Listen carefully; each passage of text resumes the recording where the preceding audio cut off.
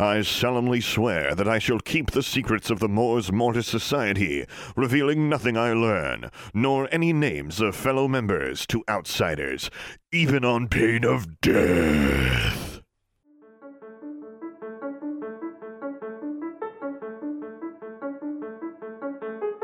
Hello, once again, and welcome back to the Remedial Magic Podcast, a podcast where I, Brady, have still not felt awkward a single time doing the intro. And by that I mean I feel awkward every single time I do the intro.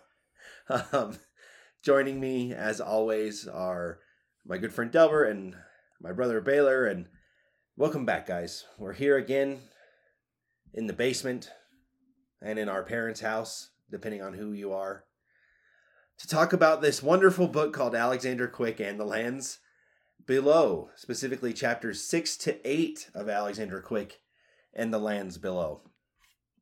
How's everybody doing? Good.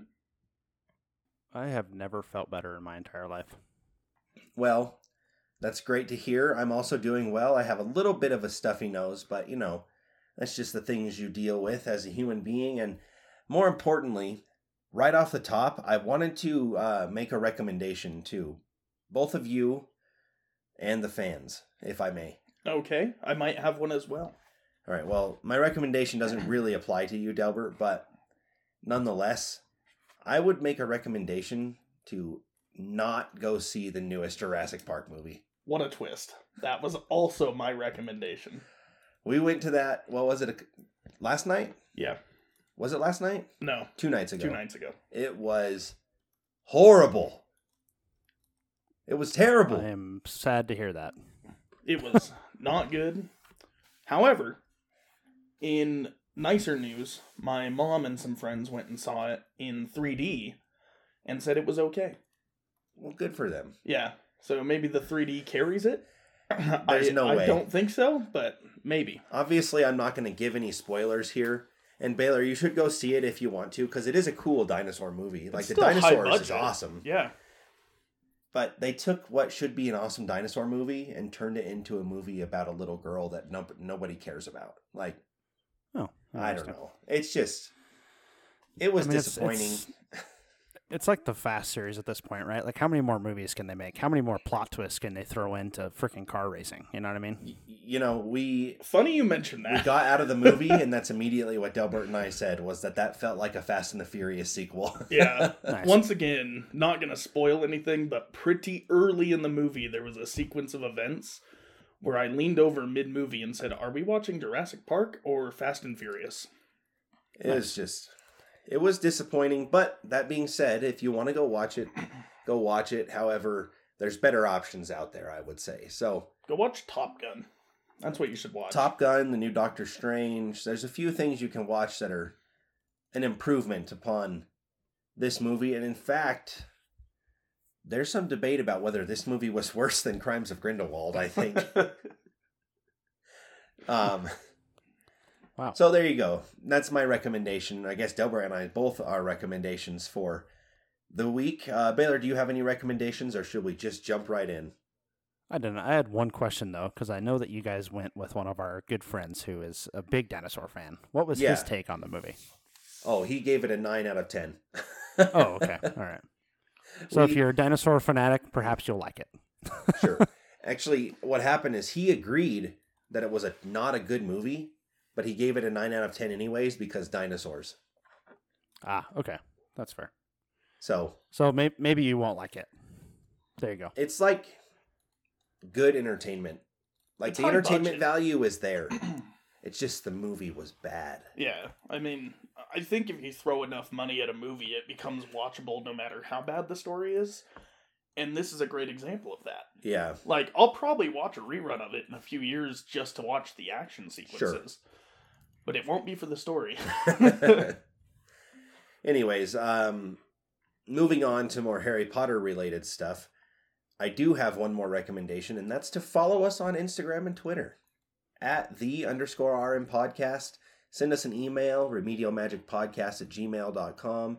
Give us a review on iTunes, on Spotify, on whatever podcast app you use. give us a review. And you know what? You owe it to us at this point. If you've listened this long and haven't reviewed yet, I don't know. I don't even know what to say about you. You're the reverse of a super fan. It's true. You're the unsuper fan, and we don't like the unsuper fans of the world. I'd argue Putin is a non-super fan or unsuper fan. It's true. If you have listened to this podcast since the beginning and haven't given us a review, you're just as bad as Putin. Oh, no. Yikes. At any rate, this week we're talking about chapters 6, 7, and 8 of Alexander Quick and the Lands Below. And I gotta tell you, I think it took like 15 chapters of book 1 to get to stuff that was really interesting to read. And these 3 chapters, I think, are really interesting to read. This whole take on a secret society within Charmbridge is really cool, I think. Yeah, it's a different look. I mean, it reminded me a lot of like Dumbledore's army, but obviously they weren't practicing dark arts, so it's a very weird society. And then just like the atmosphere around it, how secretive it is, and how far these students have gone, it's very interesting. I also really enjoy the magical artifacts, like even just the coin or the blood pen and stuff that we're going to talk about, or even the Mayan cauldron. I can't remember what it was actually called. Something from Mayan culture, but it's cool to see that stuff introduced. It is. I really like this. And in fact, this conversation is really part 1, kind of a bigger conversation about the Mors Mortis Society. We did these 3 chapters together because they're kind of like Alex's intro to the Mors Mortis Society. They lead from the first meeting up to her being officially initiated into the club. But then the next 4 or 5 chapters after this also deal very heavily in this kind of pseudo dark arts realm. So I'm going to consider this part 1 of a bigger discussion about the Mors Mortis Society. And it's just, all 3 of these chapters were bangers, man. They were awesome to read and really entertaining. So I'm excited to talk about them. Yeah. Before we do that, we got to do a summary. And since you guys have already done a summary, I think it's my turn. So I'll summarize the events of these 3 chapters really quick. And then we'll jump right into the discussion. So, Chapter 6 of Alexander Quick and the Lands Below is called the Mors Mortis Society. And at the beginning of this chapter, Alex is officially invited to the Mors Mortis Society to see what it's all about. To get to the meeting, she receives a secret message on the coin that Charlie stole in Chapter 5 that gives her directions how to get to this meeting. And when they get there, Alex has to sign, using a blood pin, an oath very similar to Dumbledore's army's oath, saying that they swear to not out anybody in the society or talk about it under penalty of death. So that leads us to Chapter 7, where the first meeting begins and we meet some new characters who are the leaders of this society, and they explain how it works and also show off a very unique and frankly kind of scary magical ritual that the Mors Mortis Society participates in. Alex leaves, goes back for a second meeting where she learns some new stuff, gets in some arguments with this character Maximilian King that we've seen many times before. He has some special interest in Alex. And then Alex heads to yet another meeting where she runs into Tomo Matsuzaka on the way. And then Chapter 8, which is called Snakes in the Grass. This chapter also has to do with the Mors Mortis Society. Alex goes to a couple of meetings, learns a couple of cool things, like a couple of new charms that we're going to talk about, as well as how to create something called a snake stone.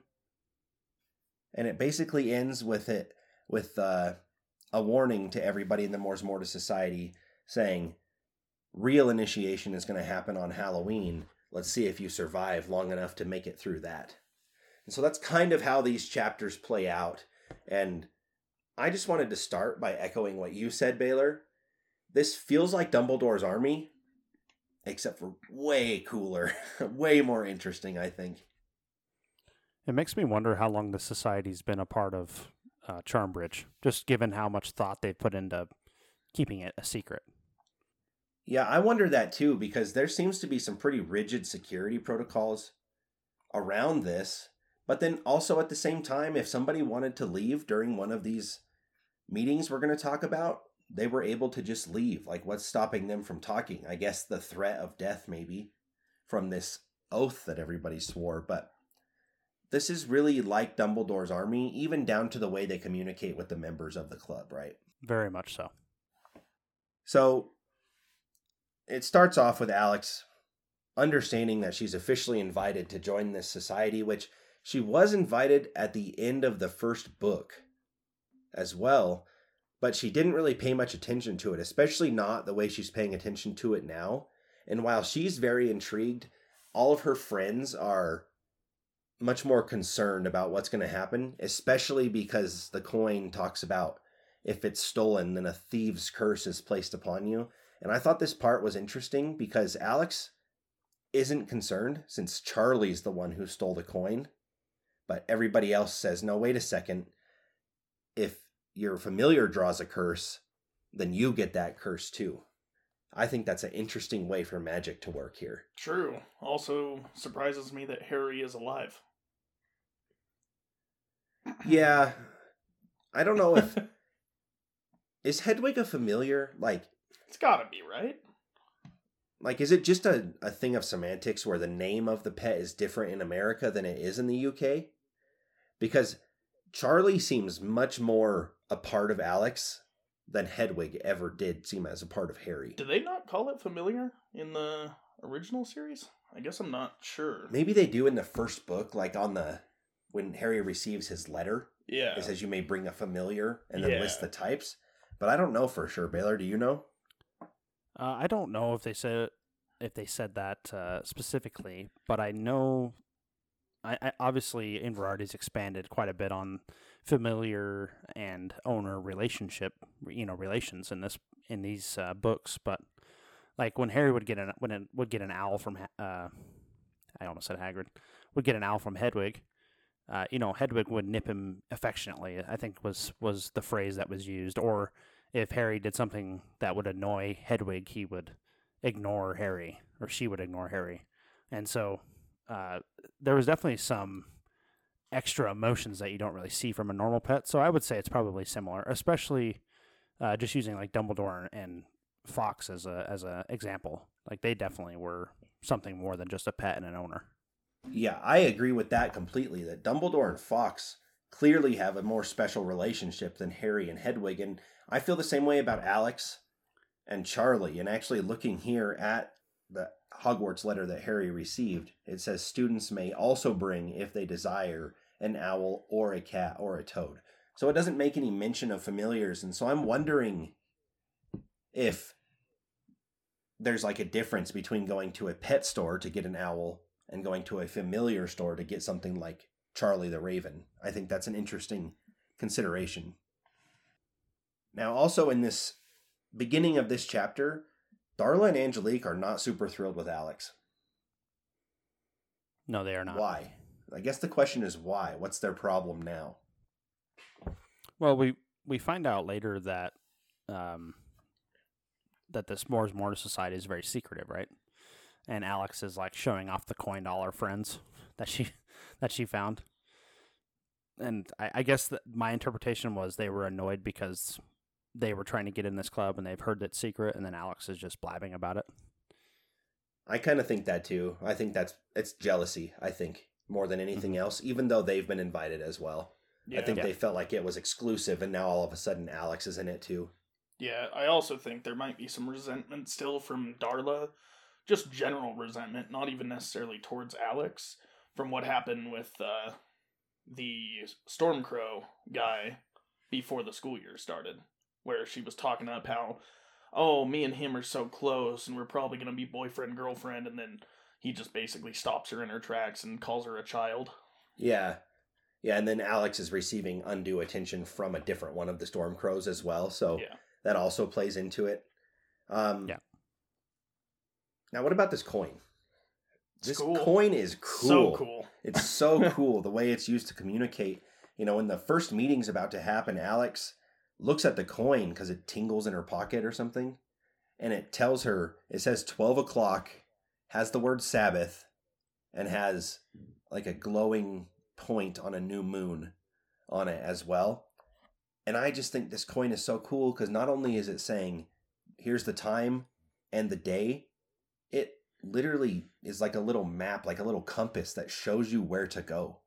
It like points your location in the castle and then gives you a little arrow that shows you where to go based on your location in the castle. Well, even more than that, too, right? Because when they're leaving, it tells them, like, different paths to take to get back to their dorm rooms. It's really neat. It's like way different than... It's like the same as the galleons they were using to communicate in Dumbledore's army, but on a much more advanced level. Yeah. Some pretty advanced magic for sure. You know, something else I thought was interesting about the coin, but really about this society in general, is that Alex can't figure out the first clue. I don't know why she can't figure it out, but she can't figure it out, and so she has to resort to asking Darla and Angelique for help, which is a massive blow to her ego. I was kind of surprised she didn't find anything in the library. Yeah. Like, you'd think the library would have something in there about I thought it. that too, or just at least... I don't know. I guess that the thing is Alex wasn't being patient enough, right? Because later on, Yeah. then an arrow appeared on the coin pointing her in the right direction, like showing her where to go. I do have a note here that while she's talking to Darla and Angelique about this, Honey, the ferret or whatever it is still the worst creature ever invented. Listen, okay? The Jarvie. Normally, I would defend my Jarvie kind, but this one's pretty upsetting. She's just, the Jarvie is just calling Angelique a fat ass, essentially. Yeah. Like, It's not very kind. it's terrible. I hate it. Like, I don't know. I don't know how she can even want this thing around her still. There's got to be some kind of like weird sympathy going on. Like she doesn't want to get rid of it because she feels like she's abandoning it or something. But I just don't, I'm kind of with you. I don't understand why anybody would want a pet Jarvie. It makes no sense. Yeah. One other thing, too, before we get past it, is another part of that clue is talking about the Sabbath, because it's Sunday at midnight. Wasn't she just at Vacation Bible School? Like, a couple months back? I was just thinking. Yeah, that, that's actually. pretty interesting. That does get explained a little bit, though, because in the library she finds that the Sabbath could mean Sunday, or it could mean Saturday, or it could mean any other random day, depending on what belief system you're a part of. Right. But you're right, she did just get out of Vacation Bible School, so you would think she would think Sabbath, Sunday. Right. Like, Instantly. yeah. I would agree with that.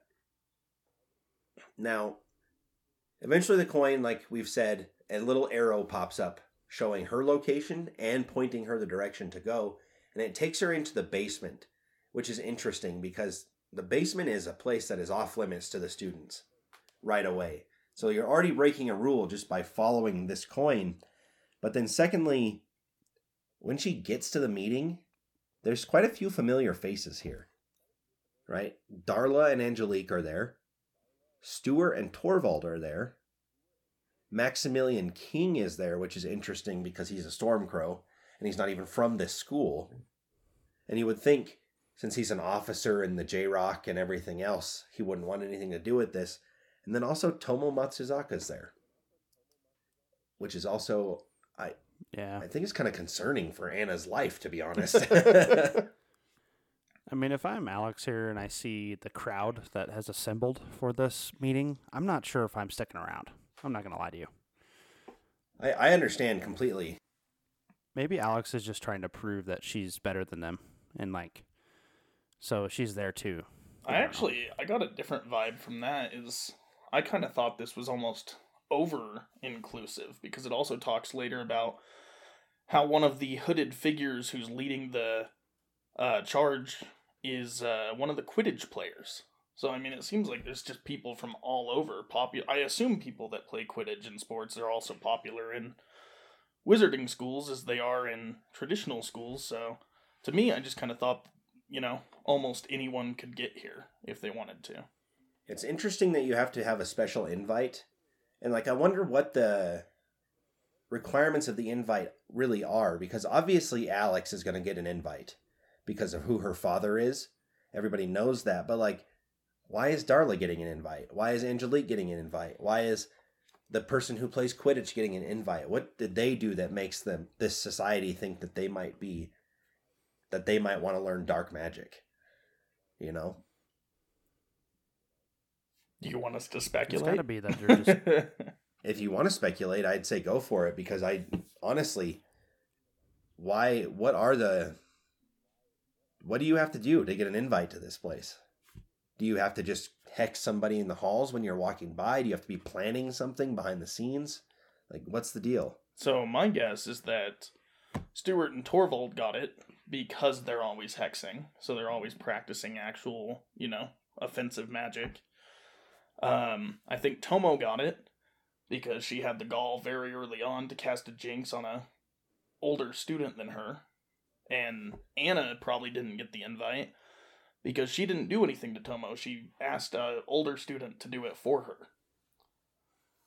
Yeah, I mean... And then Darla and Angelique, I can't really explain Darla other than she seems to be from a prominent family, and Angelique maybe because she's from Louisiana area, Voodoo area, maybe. Maybe. It's just it's just interesting. And also, who's sending out these invites? We're about to find out that some of the leaders are people we've never heard of before and Alex has never seen before. So it's like a weird side gig for these other students to be doing, scouting and researching students to see who would best fit in this club and whatever else. I just think, these older students probably just notice people and they're like, oh, that person's kind of a loner. Or in Darla's case, in Angelique, they're like, oh, they're kind of snotty. These different people that aren't, quote, normal, I guess you could say. Maybe they're the ones that are targeted by the Mors Mortis Society. Sure. There's got to be something. Maybe we'll find out going forward what the qualifications are of a member of the Mors Mortis Society. But the meeting begins, right? Chapter 6 ends, Chapter 7 starts, and so does the first meeting of the Mors Mortis Society. And it begins with the leader, who's described as being kind of a tall boy with long hair, giving introductions to what this club is, and also at the same time saying that everything they're learning, not all of it's going to actually be dark magic. It's just stuff the Confederation doesn't want you to learn. So here we have that theme again of the Confederation deciding which magic is okay and which magic isn't, and the undercurrent of people rebelling against that, even within Charmbridge. And that made me wonder, and you guys can tell me I'm crazy or whatever, but that made me wonder if maybe this Mors Mortis Society is bigger than a school thing at Charmbridge. If there's something outside of the school directing this Mors Mortis Society to on how to operate, because that view that the Confederation is limiting magic unnecessarily is also the view of the Thorn Circle, as well as a few other things.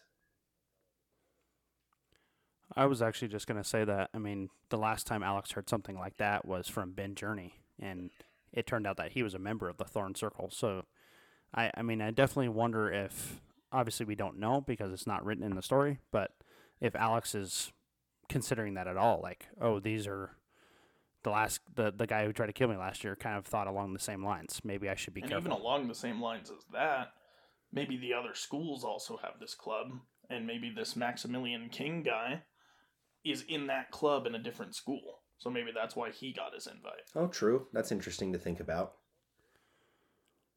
That's one thing that I'm excited to find out going forward, is because, we never really understand how he got involved in these 3 chapters. Obviously, I'm skipping ahead a little bit, but I'm hopeful that we do find that out here in the future. Yeah, and I'm interested in that as well. This first meeting is not really a meeting so much as a demonstration of power, I think, because the leaders of the Mors Mortis Society, I think John Manuelito and then Sue Fox, proceed to go perform this ritual that I think is suggestive of immense dark power. Personally, they summon a demon from a different dimension or something. There's a painting on the wall, right?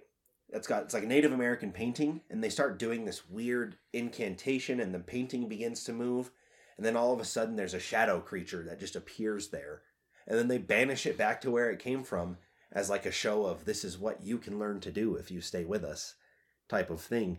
And that part was crazy, I think. It's insane. School kids are doing this. Yeah. In the basement of a school. Yeah. Yeah.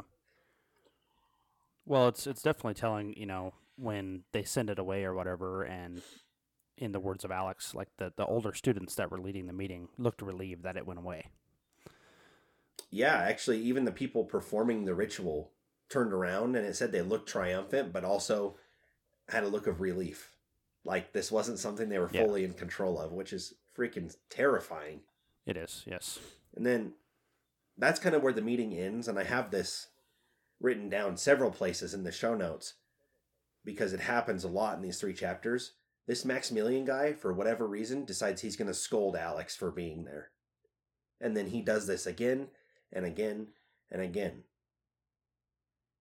So, Baylor, I wanted to ask you, is he doing this because he's her commanding officer in the J-Rock, or is there something else going on, you think? That's kind of what I was leaning towards earlier, because I just don't understand why he would be saying that to Alex, and then he is there himself. And I'm also curious because we've seen this Max guy. He's had an interest in Alex since their first visit to the Goblin Market this year.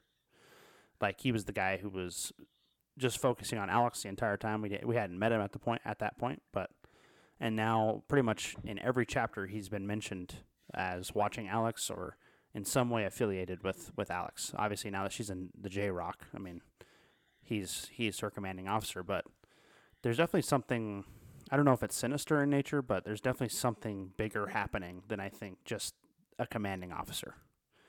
And I don't want to speculate too much because, all my bold predictions have been wrong, but I could see this guy being some kind of informant for maybe Abraham Thorne.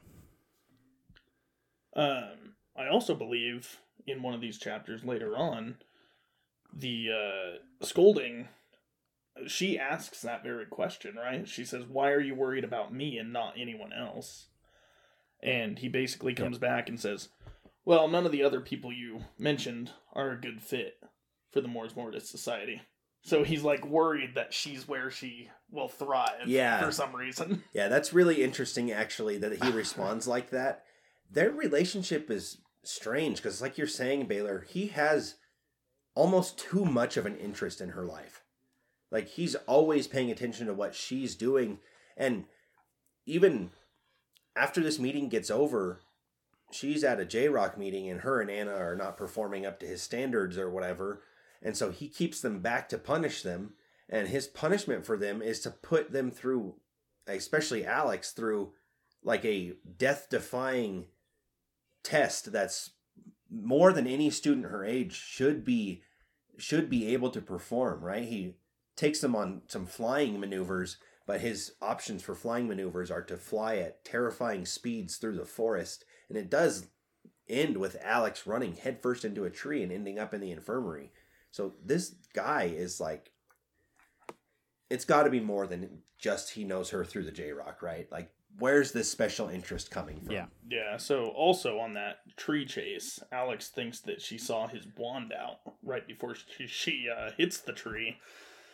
And I'd like to push back to a prior episode where I said, maybe Abraham Thorne killed Max's dad, and he's trying to get some revenge. And this is the revenge now? I mean, maybe he doesn't want her getting stronger, or maybe he's actively trying to kill her.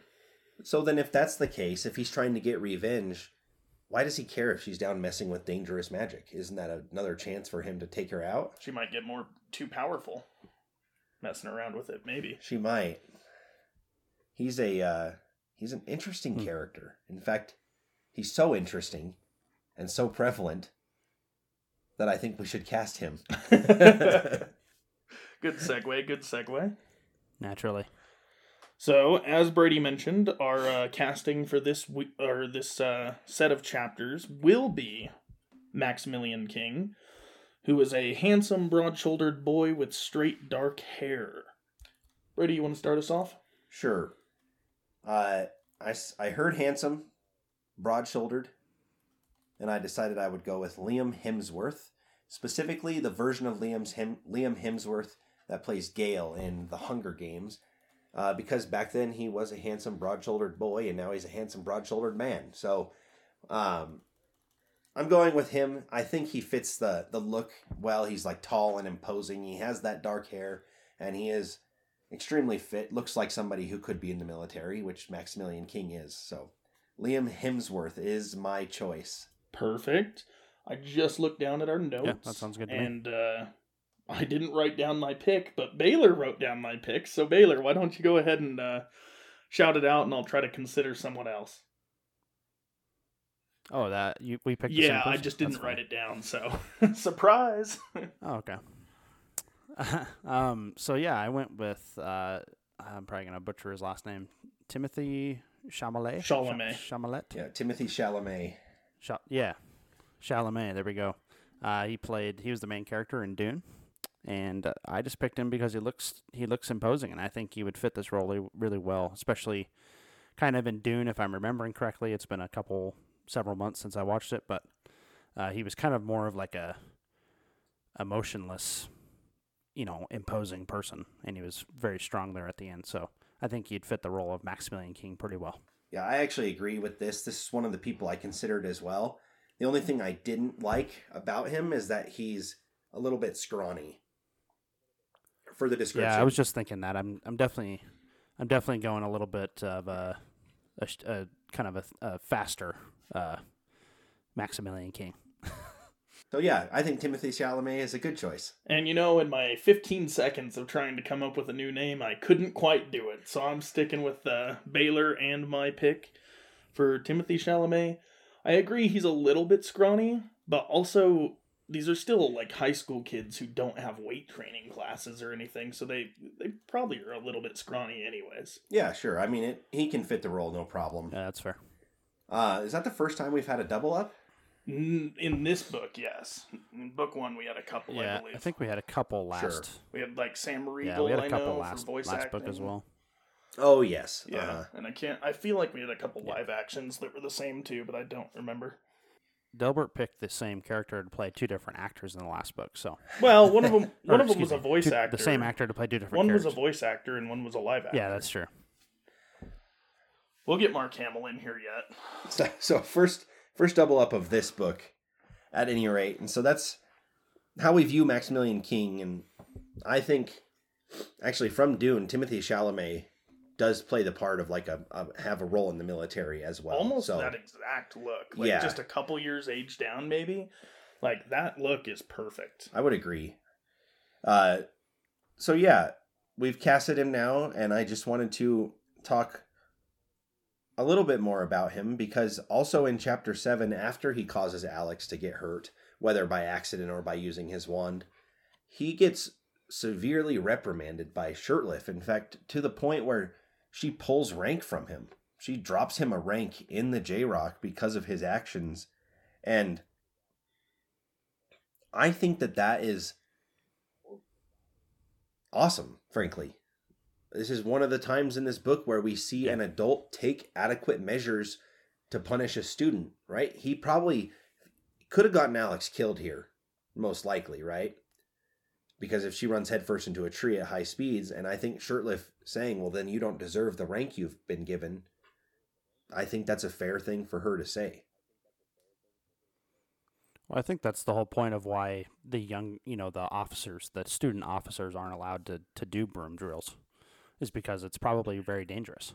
Yeah, I agree. And I also think it's interesting that she pulls rank from him. I wonder if that sticks when he goes back to the Blacksburg Majory Institute. Like, I guess she's his commanding Yeah. officer here, but is that going to be recognized when he returns wherever he's going? I guess I'm not sure. Like, when I look Right. at J-Rock, I'm thinking, like, ROTC. Yeah. Do they even have a official rank? Are ROTC members in high schools and even colleges ranked higher than each other? It's a great question. I don't know. I don't know. They are in the J-Rock, but I don't know how that translates, Yeah. So, Another thing I wanted to mention about Shirtliff, Alex.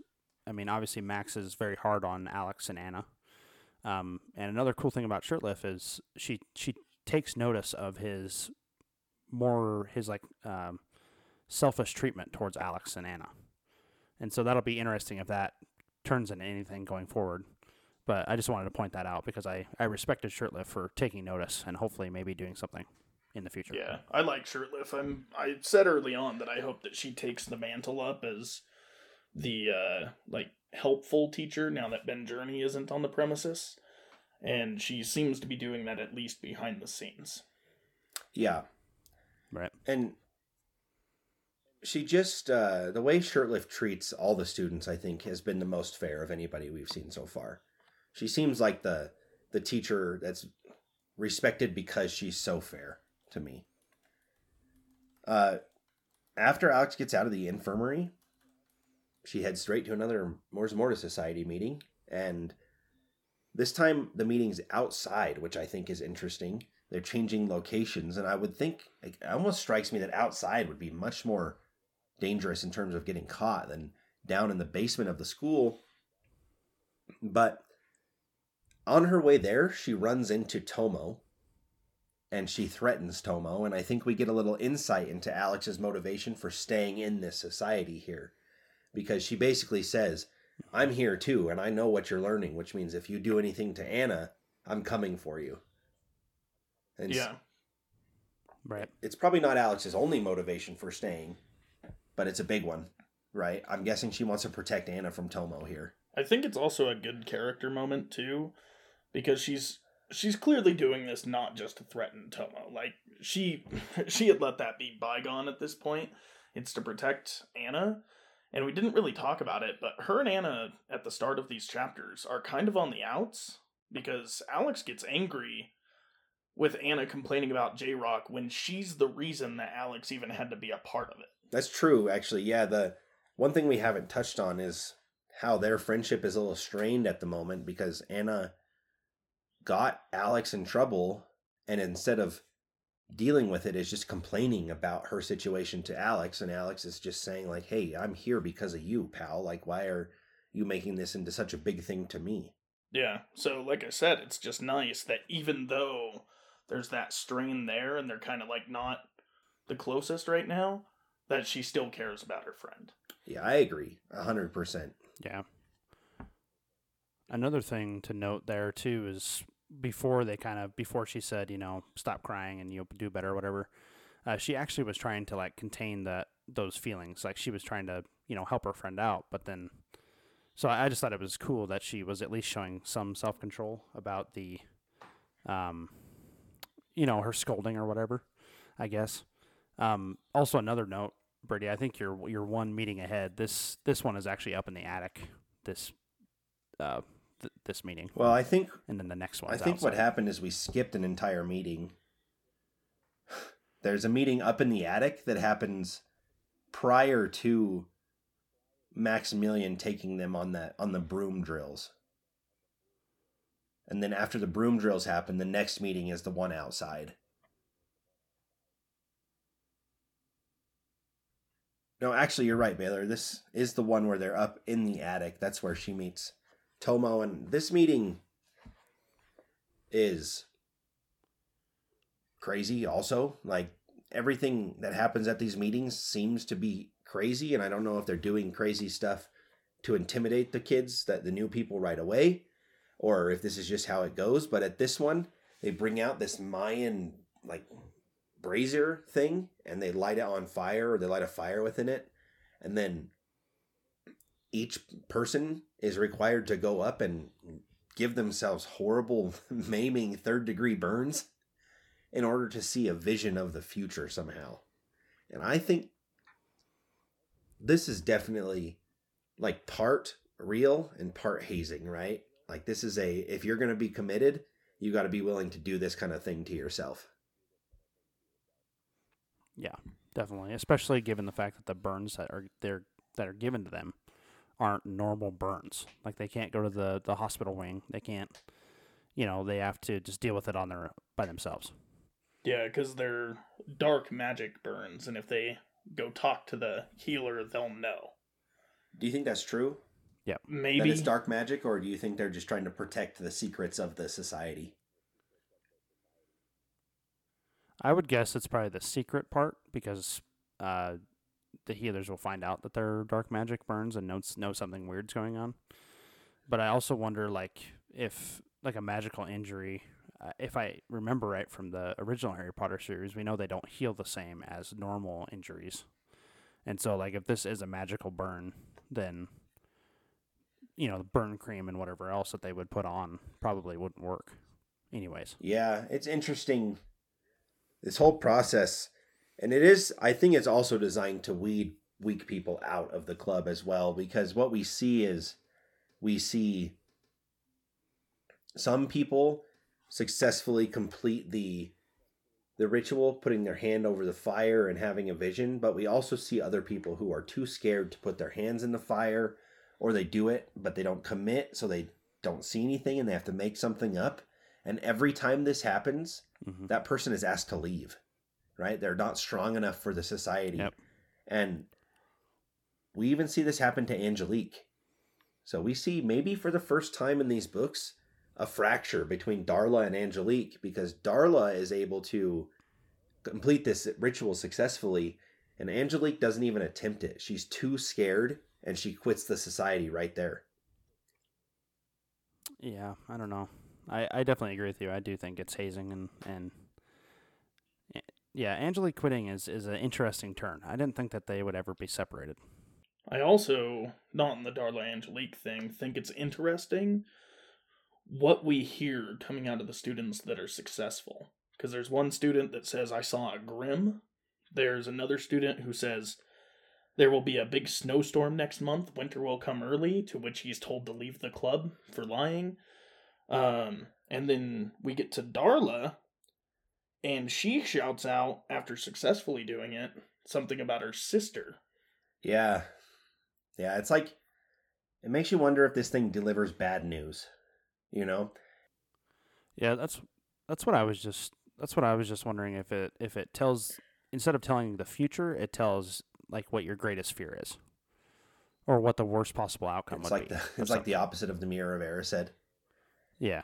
Alex keeps her hand over the fire for so long that by the time she's done, it says her skin is bubbling. And gosh dang, I can't even imagine the pain. But interestingly enough, her vision is of the wall where at the first meeting, the Jabay was summoned, the demon was summoned. And so I don't know what that says. Does that say that Alex has some sort of fate intertwined with that wall, or what? Well, that wall opens up to the lands below, right? That's what that portal is. Yeah, according to the leaders of the Mors Mortis Society. Did they say lands below or lands beyond for the Jabay? Pretty sure they say lands below. I'll go check, but yeah, you guys can. In fact, it is lands below, because I made note that this is the first time the title of the book is mentioned. Yeah. So, I would say it probably, there's going to be some interaction with that wall, I'm guessing, because that's probably how Alex gets into the lands below. Unfortunately, I don't think that Death Valley is as black as space. So I think my prediction from last season was incorrect, but we'll see. But yeah, no, I think her vision is terrifying, because it almost seems as if something is falling into the portal. Not her, but a friend or something else. And so, yeah, I don't know. It'll be interesting to see if that comes to fruition. It will be interesting. And now this isn't the only thing they get at this meeting, right? Because they also learn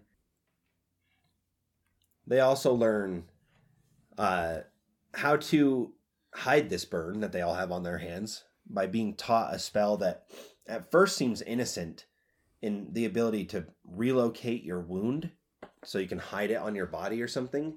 But then as it's explained, it turns out is extremely dark, where you can have a horrible burn or a wound of some kind. And not only can you relocate it to somewhere else on your body, you can relocate it onto someone else entirely. So when they said they were going to learn some dark stuff, they were not kidding around, because that is extremely dark.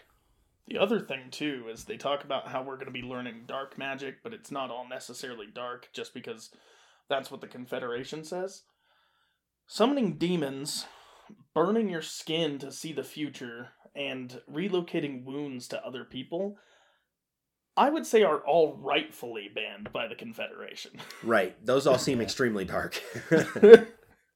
Yeah, and my greatest concern, kind of what Max said the first interaction he had with Alex saying, don't be in this club, is I do think these kids are in over their head. And if the other teachers are correct, where this kind of magic is very unstable, I could see this going very badly in the future. Sure. I mean, I think you're right when you say that there's a good chance we've got a lot of teenagers here who don't quite understand what they're getting themselves into. Yeah.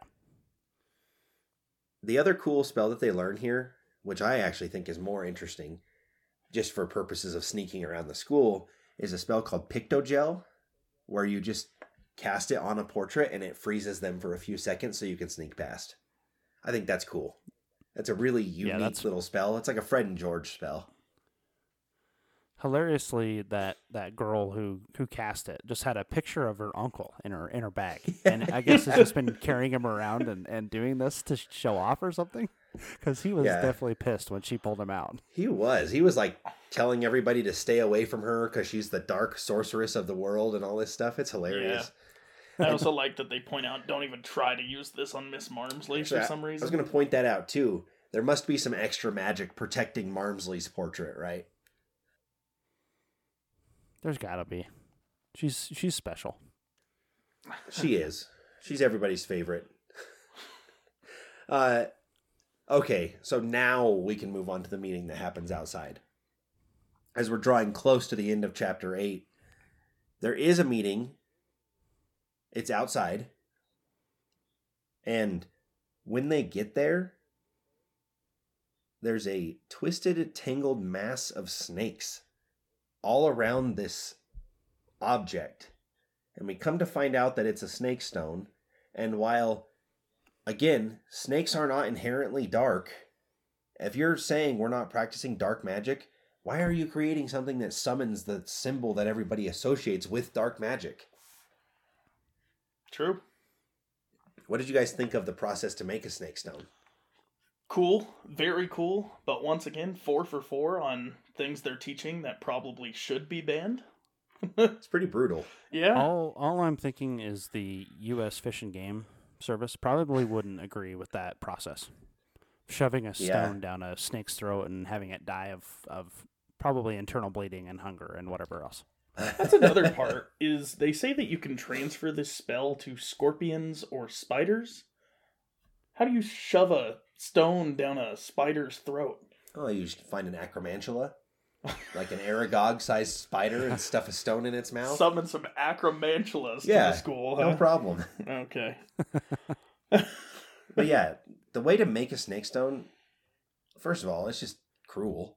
Agreed. You just take a live snake and stuff a stone down its mouth. But then secondly, yes, we shouldn't be allowing children to kill snakes willy-nilly. That's how we get serial killers. You know? That was my thought originally when I read that, is I was like, isn't this literally what sociopaths and serial killers tend to do in their childhood? I think it's interesting that Darla was the one here who was too scared to do anything, but rather than kicking her out of the club, the guy made the snake stone and then gave it to Darla to say, like, here, prove yourself. Yeah. He did tell her to tie a raptor's feather around it so it wouldn't draw snakes, but can you imagine if she couldn't find a raptor's feather for some reason? Yeah, also, does that mean raptors are alive? Like... Raptor, like bird of prey. Oh! Yeah. Oh, I read this as the dinosaur. I guess it was because of the Jurassic Park movie. I was like, huh. Guess that's cool. Also, you know what? I'm kind of pissed at Darla here because after all the grief she gave Alex about running her mouth about the club and stuff, she doesn't ask Alex for one of Charlie's feathers. She goes and asks Anna, who's not involved at all, for one of her owl's feathers. And so now Anna knows something weird is going on. In fact, she brings it up to Alex later on. Right? Like, what is Darla thinking here? I was surprised she didn't go to David because he has an actual bird of prey. He does. I mean, an owl counts as well, but come on, like, what in the world is she doing? She's definitely reaching outside the circle when she shouldn't be. I don't know. I think there'll definitely be a meeting between Anna and Alex, an explosive meeting probably, coming up in the next few chapters, because Anna has definitely been growing more and more curious as these chapters have gone on about what they're doing. Right, and rightfully so. Alex is lying again, you know? Alex is doing the thing she said she wouldn't do anymore.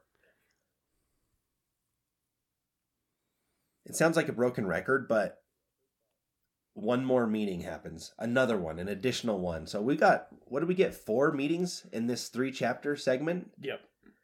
And at this one, Darla is now the cock of the walk, you know. She's all sorts of happy that she has her snake stone with her. And they use her snake stone to summon a mass of snakes again. But they're summoning them through a spell, and it's a spell that we've actually seen before. It's a spell we've seen in the second book of a different series before. It's Serpensortia. Right? It's the same spell that Draco Malfoy uses at the dueling club against Harry. And so, again, trying to give benefit of the doubt. They're saying they don't teach dark magic. What is this if not dark magic? Pretty dark magic, man. I don't know. I don't know what they're trying to get away with, saying, oh, you know, not all magic is bad. It's just not what the country wants. And then they just kill snakes for fun. Exactly, yeah. Burn their hands to a crisp. Like, listen, I'm not saying that I'm on the side of the Confederation at this point, but I am leaning that way. I'm not on the side of these kids, that's for sure. Yeah. All I'm wondering is who organized this meeting, because it has gone all over the place. This is the only 2 meetings that have ran together. They're doing all kinds of crazy stuff. I really think the first 2 were like shock and awe. Like, here's what we can do. Can you handle it? And now they're starting to teach them actual stuff. Right. Yeah. That was my take as well. But either way, the most important thing that comes out of Chapter 8 is that Alex learns that in order to learn real dark magic, even though we've already seen some pretty bad stuff, she has to complete her initiation, which will happen on Halloween, and Halloween is soon. So Indeed. It's exciting to think what that might be, what she's going to have to go through, and if she'll even stick with it. That's an interesting thing to think about as well, because we know that she can be swayed by her friends, and her friends, if they find out, are not going to be pleased that she's doing this stuff. Right. One more thing to note there at the end of Chapter 8 is that there's a massive ball of snakes, and they kill it by blasting it with a fireball. Yeah, just murder a bunch of innocent creatures. And no one cares. And Alex says, well, you don't have to kill them. And then everyone looks at her like, are you dumb? Like, of course we do. Yeah. It's just interesting. Again, it's back to that whole thing of like, this is the behavior of sociopaths a little bit. Right. Like, we can just kill things because they're lower than us or whatever. It's weird to me, though, that nobody cares besides Alex. Like, even Max and all these other people that are there, not just the ones that run the meetings. They just see all the snakes burn to death, and they're like, yeah, whatever. It's like a weird balance of naivety, I think. Like, Alex is naive at this point still. Even though she's, like, not necessarily innocent, she's innocent enough to say, why do we have to kill the snakes? They'll be fine, just let them go. And I think everybody else is, like, understanding if we let them go, we're going to arouse suspicion. Yeah, but you know what I mean? It's not only that, right? Like, it just seems like the wizarding world does not have a lot of care for animals. Yeah. Because even in book 1, she's a little bit upset about having to transfigure a mouse. And when she says that, the teacher's like, oh, don't worry, we have a bunch of them. Yeah. Like, that is a good point. Maybe that's the secret undercurrent of this whole series, is that wizards don't care about animal rights. Maybe. They sure don't care about house elves. No, they don't. So yeah, that's the end of the 3 chapters. Pretty interesting 3 chapters, I think, overall. Yeah, very exciting stuff, very dark stuff, and it's interesting to see magic that's different from what we had seen in the original series. I know in Crimes of Grindelwald specifically, we see that strange scene where Johnny Depp is like blowing into a skull and can see like future images and even portray them. Yeah. But we haven't seen anything like that outside of the Fantastic Beasts series, right? Like we see Dumbledore now with the spoilers, I guess, creating sand sculpture. But even that is not quite as strange as all of this stuff going on. Yeah, I mean, this is like divination kind of, right? Yeah. But seemingly more effective because you can control when you get visions and that sort of thing. Mm-hmm. Yeah. I mean, I guess Goblet of Fire, maybe, with the spell that, or the potion that just brings back Voldemort is very strange. Yeah. But I feel like most magic we've seen in the original series is, wand work or a potion. Right. I'm thrilled to get into more ritualistic magic if we can. It's cool. Well, I mean, another thing, once again, I said this in the first book when Ben Journey was shot me, and it very, it described the scene very well. Like, when these snakes were killed by the fireball, I mean, it explained, like, the snakes hissed as if they were screaming, and then they smelled burning flesh, and then they were turned into ash, So it's like, it's because it's not for the general public or not PG, it's a higher level on that. I mean, it's really cool that we're able to get more detail about what's going on. That's my opinion of it. So I really enjoyed these. I really enjoyed these 3 chapters. I thought that they were really great. Probably the best that I've read in both books thus far, I would say. I agree, actually. I was going to say, I thought they were the best set of 3 chapters that there's been so far. And the exciting thing is that it's going to continue, right? Because, like we said earlier, there's more and more society to come. And like the next 4 chapters, we're going to lump them all together and talk about the Mors Mortis Society still. And I think that's going to be really fun to talk about. But to wrap this up, we need to decide who the MVP of the arc is. There's a couple new characters to consider as well. Baylor, who did you say was the MVP? So I actually didn't go with a new character. I actually went with Darla again. And this one was actually for, I think, a legitimate reason. I know the first time I did it, I kind of was joking around because she was humbled and I made fun of her a lot. But my bad, Darla. That's on me. But this one's actually for real. And the reason why is because she was left alone to fend for herself for seemingly the first time in the series after Angelique left the Mors Mortis Society. And then when she was challenged with the Snake Stone, prove yourself, everybody, I think, didn't think she could do it, including Alex. And she stepped up to the plate and crushed it. And I don't know. I think I'm excited because her character is going to develop more, and she won't be such a dingo going forward. Yeah, I think you're not off base with that statement. I could see how she would be the MVP just for the Snake Stone stuff. Yeah, absolutely. I think maybe a friendship, their friendship will grow now that Angelique's not in the club, if they do stay in the club. Which, I don't know, I don't mind that. Darla's a very interesting person. It does provide that opportunity. Delbert, who was your ARC MVP? Surprisingly, you didn't take the obvious one this time by making the document first and making me settle for less. So I will go with Maximilian King. He was featured pretty prominently throughout all 3 chapters. He's the reason Alex got injured. And he has a possibly perverted interest in Alex, according to her. So she calls him and his friend perverts. So he did drive a lot of the most annoying parts of these chapters. I'll give you that much. So I had in my notes that he has replaced Larry Albo for the book's ass. Kind of. So far, I would agree. Yep. All right. My ARC MVP is one of the 2 leaders of the Mors Mortis Society, John Manuelito, And the reason I picked Mr. Manuelito is because it takes some serious nerves to take a knife, gouge your own hand, and use your own blood to summon a demon. And so that's why I picked him, because he did that. It's pretty crazy, man. Yeah, it is. It's hardcore. It's pretty intense. It's like that scene in movie form is an R-rated scene. Yeah. You know what I mean? Yeah. Like, it's that intense, so... Well, that was my pick. We even see later in chapter 8 when they're doing the goblet meeting where they're burning their hands. Like that one girl, I can't remember her name now, but she, was the first to hold her hand over the goblet or over the cup, whatever it is, and like she was super hesitant. But Manuelito here, and when he just cut his hand, it was like just a didn't even hesitate at all. Yeah, it was a when he business did it, which is pretty decision cool. when he did it. What about naming the arc? I'm going to go first because my name is terrible. I decided to name this entire arc Mors Mortis.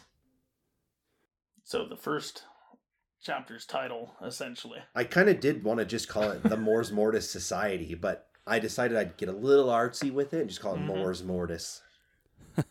I mean, it is, the safe play, but I think it hits home. I mean, that's the focus of the 3 chapters, so nicely done. Yeah, I mean, and it just stands for death, right? Mors Mortis just stands for death, so it's an ominous title for sure. Yeah. It'd be kind of a cool name for a movie. True. Yeah. With lots of death. With lots of death, for sure. Perhaps an episode of the Teletubbies.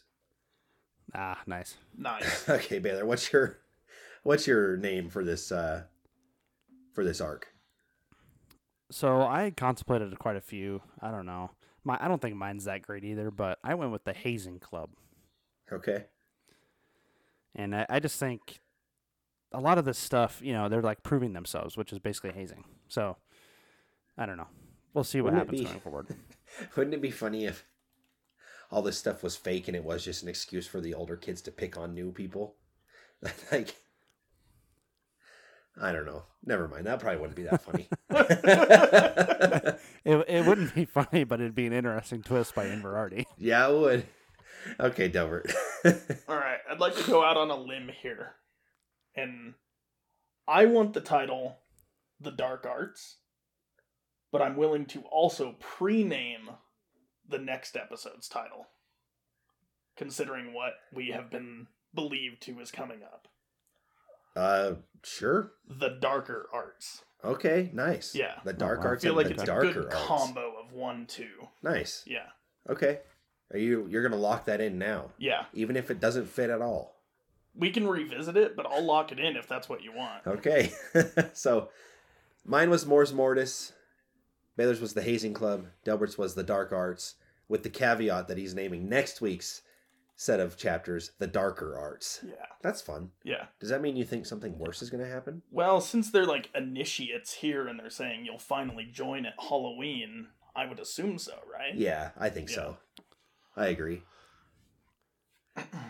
All right, so we've done an arc MVP. We've named it. We've casted Maximilian King, which means, Baylor, I think the only thing left is for you to make a prediction and for us to grade your prediction from last week. So if you would, remind us what that prediction was.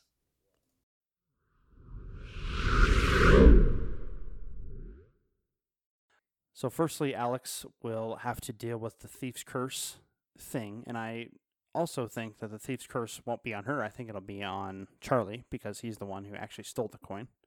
But she will have to go to the Mors Mortis Society and confront them and probably go through their induction their induction process, but I don't think she'll join the society at this time, just based on what you said, Delbert.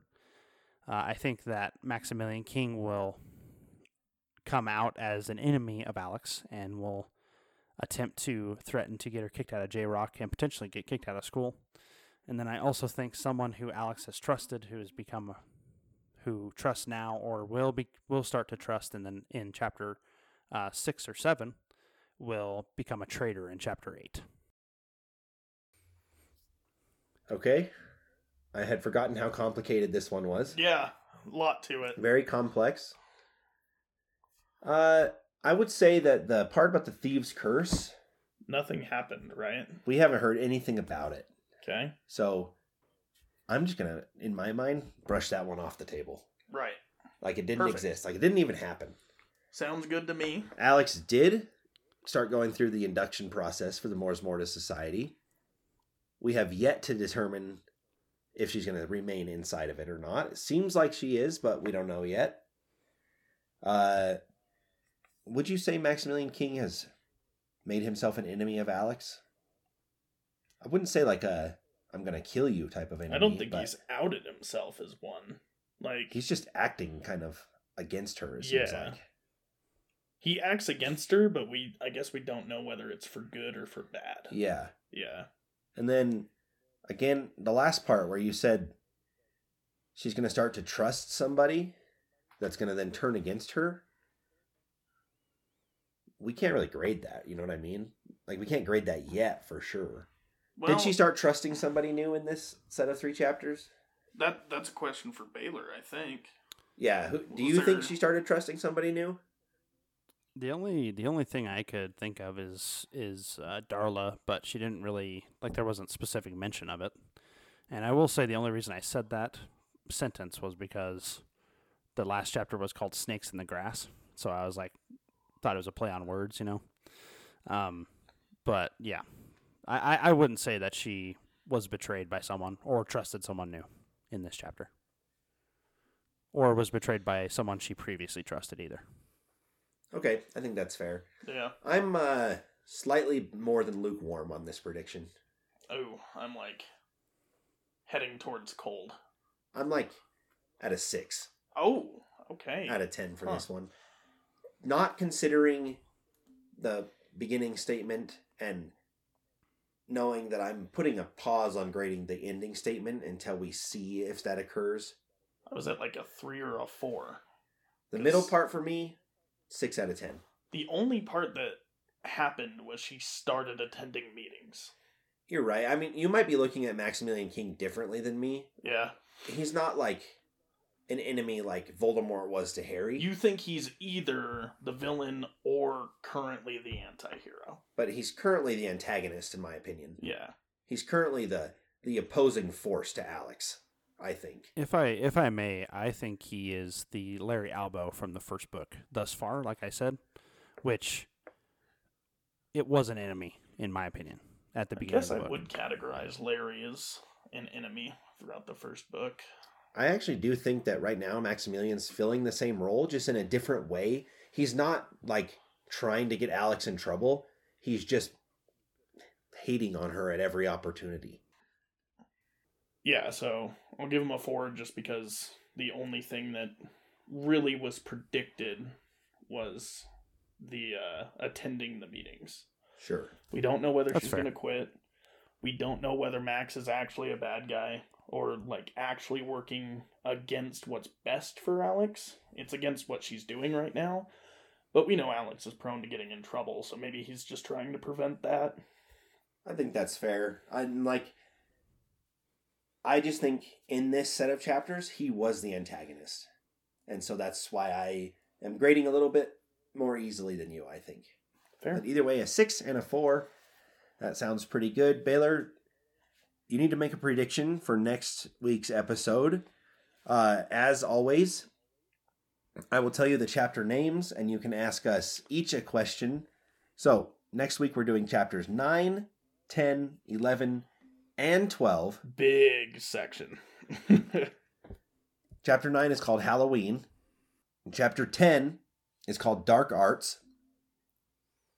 Chapter 11 is called Familiars, and Chapter 12 is called Crucio. What questions do you have for us? Okay. So, Brady, I'm going to ask you, what does the Mors Mortis Society initiation entail? Well, Alex has to go into the woods and face her greatest fears. Interesting. Her greatest fear. So the hodog. Hodag, it's Ben time. Journey is riding the Hodag through the woods. Or just Ben Journey's invigorated corpse. No, I'm just kidding. For us, it would just be Archie standing in the woods. True. Delbert, knowing the last chapter is called Crucio, does Dean Grimm cast Crucio? Well, you see, no. Okay. So for my prediction, okay, so I think Alex will go through the Mors Mortis Society initiation over Halloween, because that's what they've been talking about for a long time. From Brady's answer, we know that they will go into the forest and face their greatest fear, and I think Alex's biggest fear is losing a friend. And so I think the challenge will be similar to the second Goblet of Fire challenge, where they had to recover a friend, specifically for Alex, probably. And then I just think the middle two chapters, that I think she'll stay in the Mors Mortis Society, and I think the middle two chapters are just a build-up of the challenges, because they said, initiation isn't everything. There'll be more to it after. And so I think it'll be a build-up there, and then the finale will be they have to cast Crucio on a close friend. Okay. That's interesting.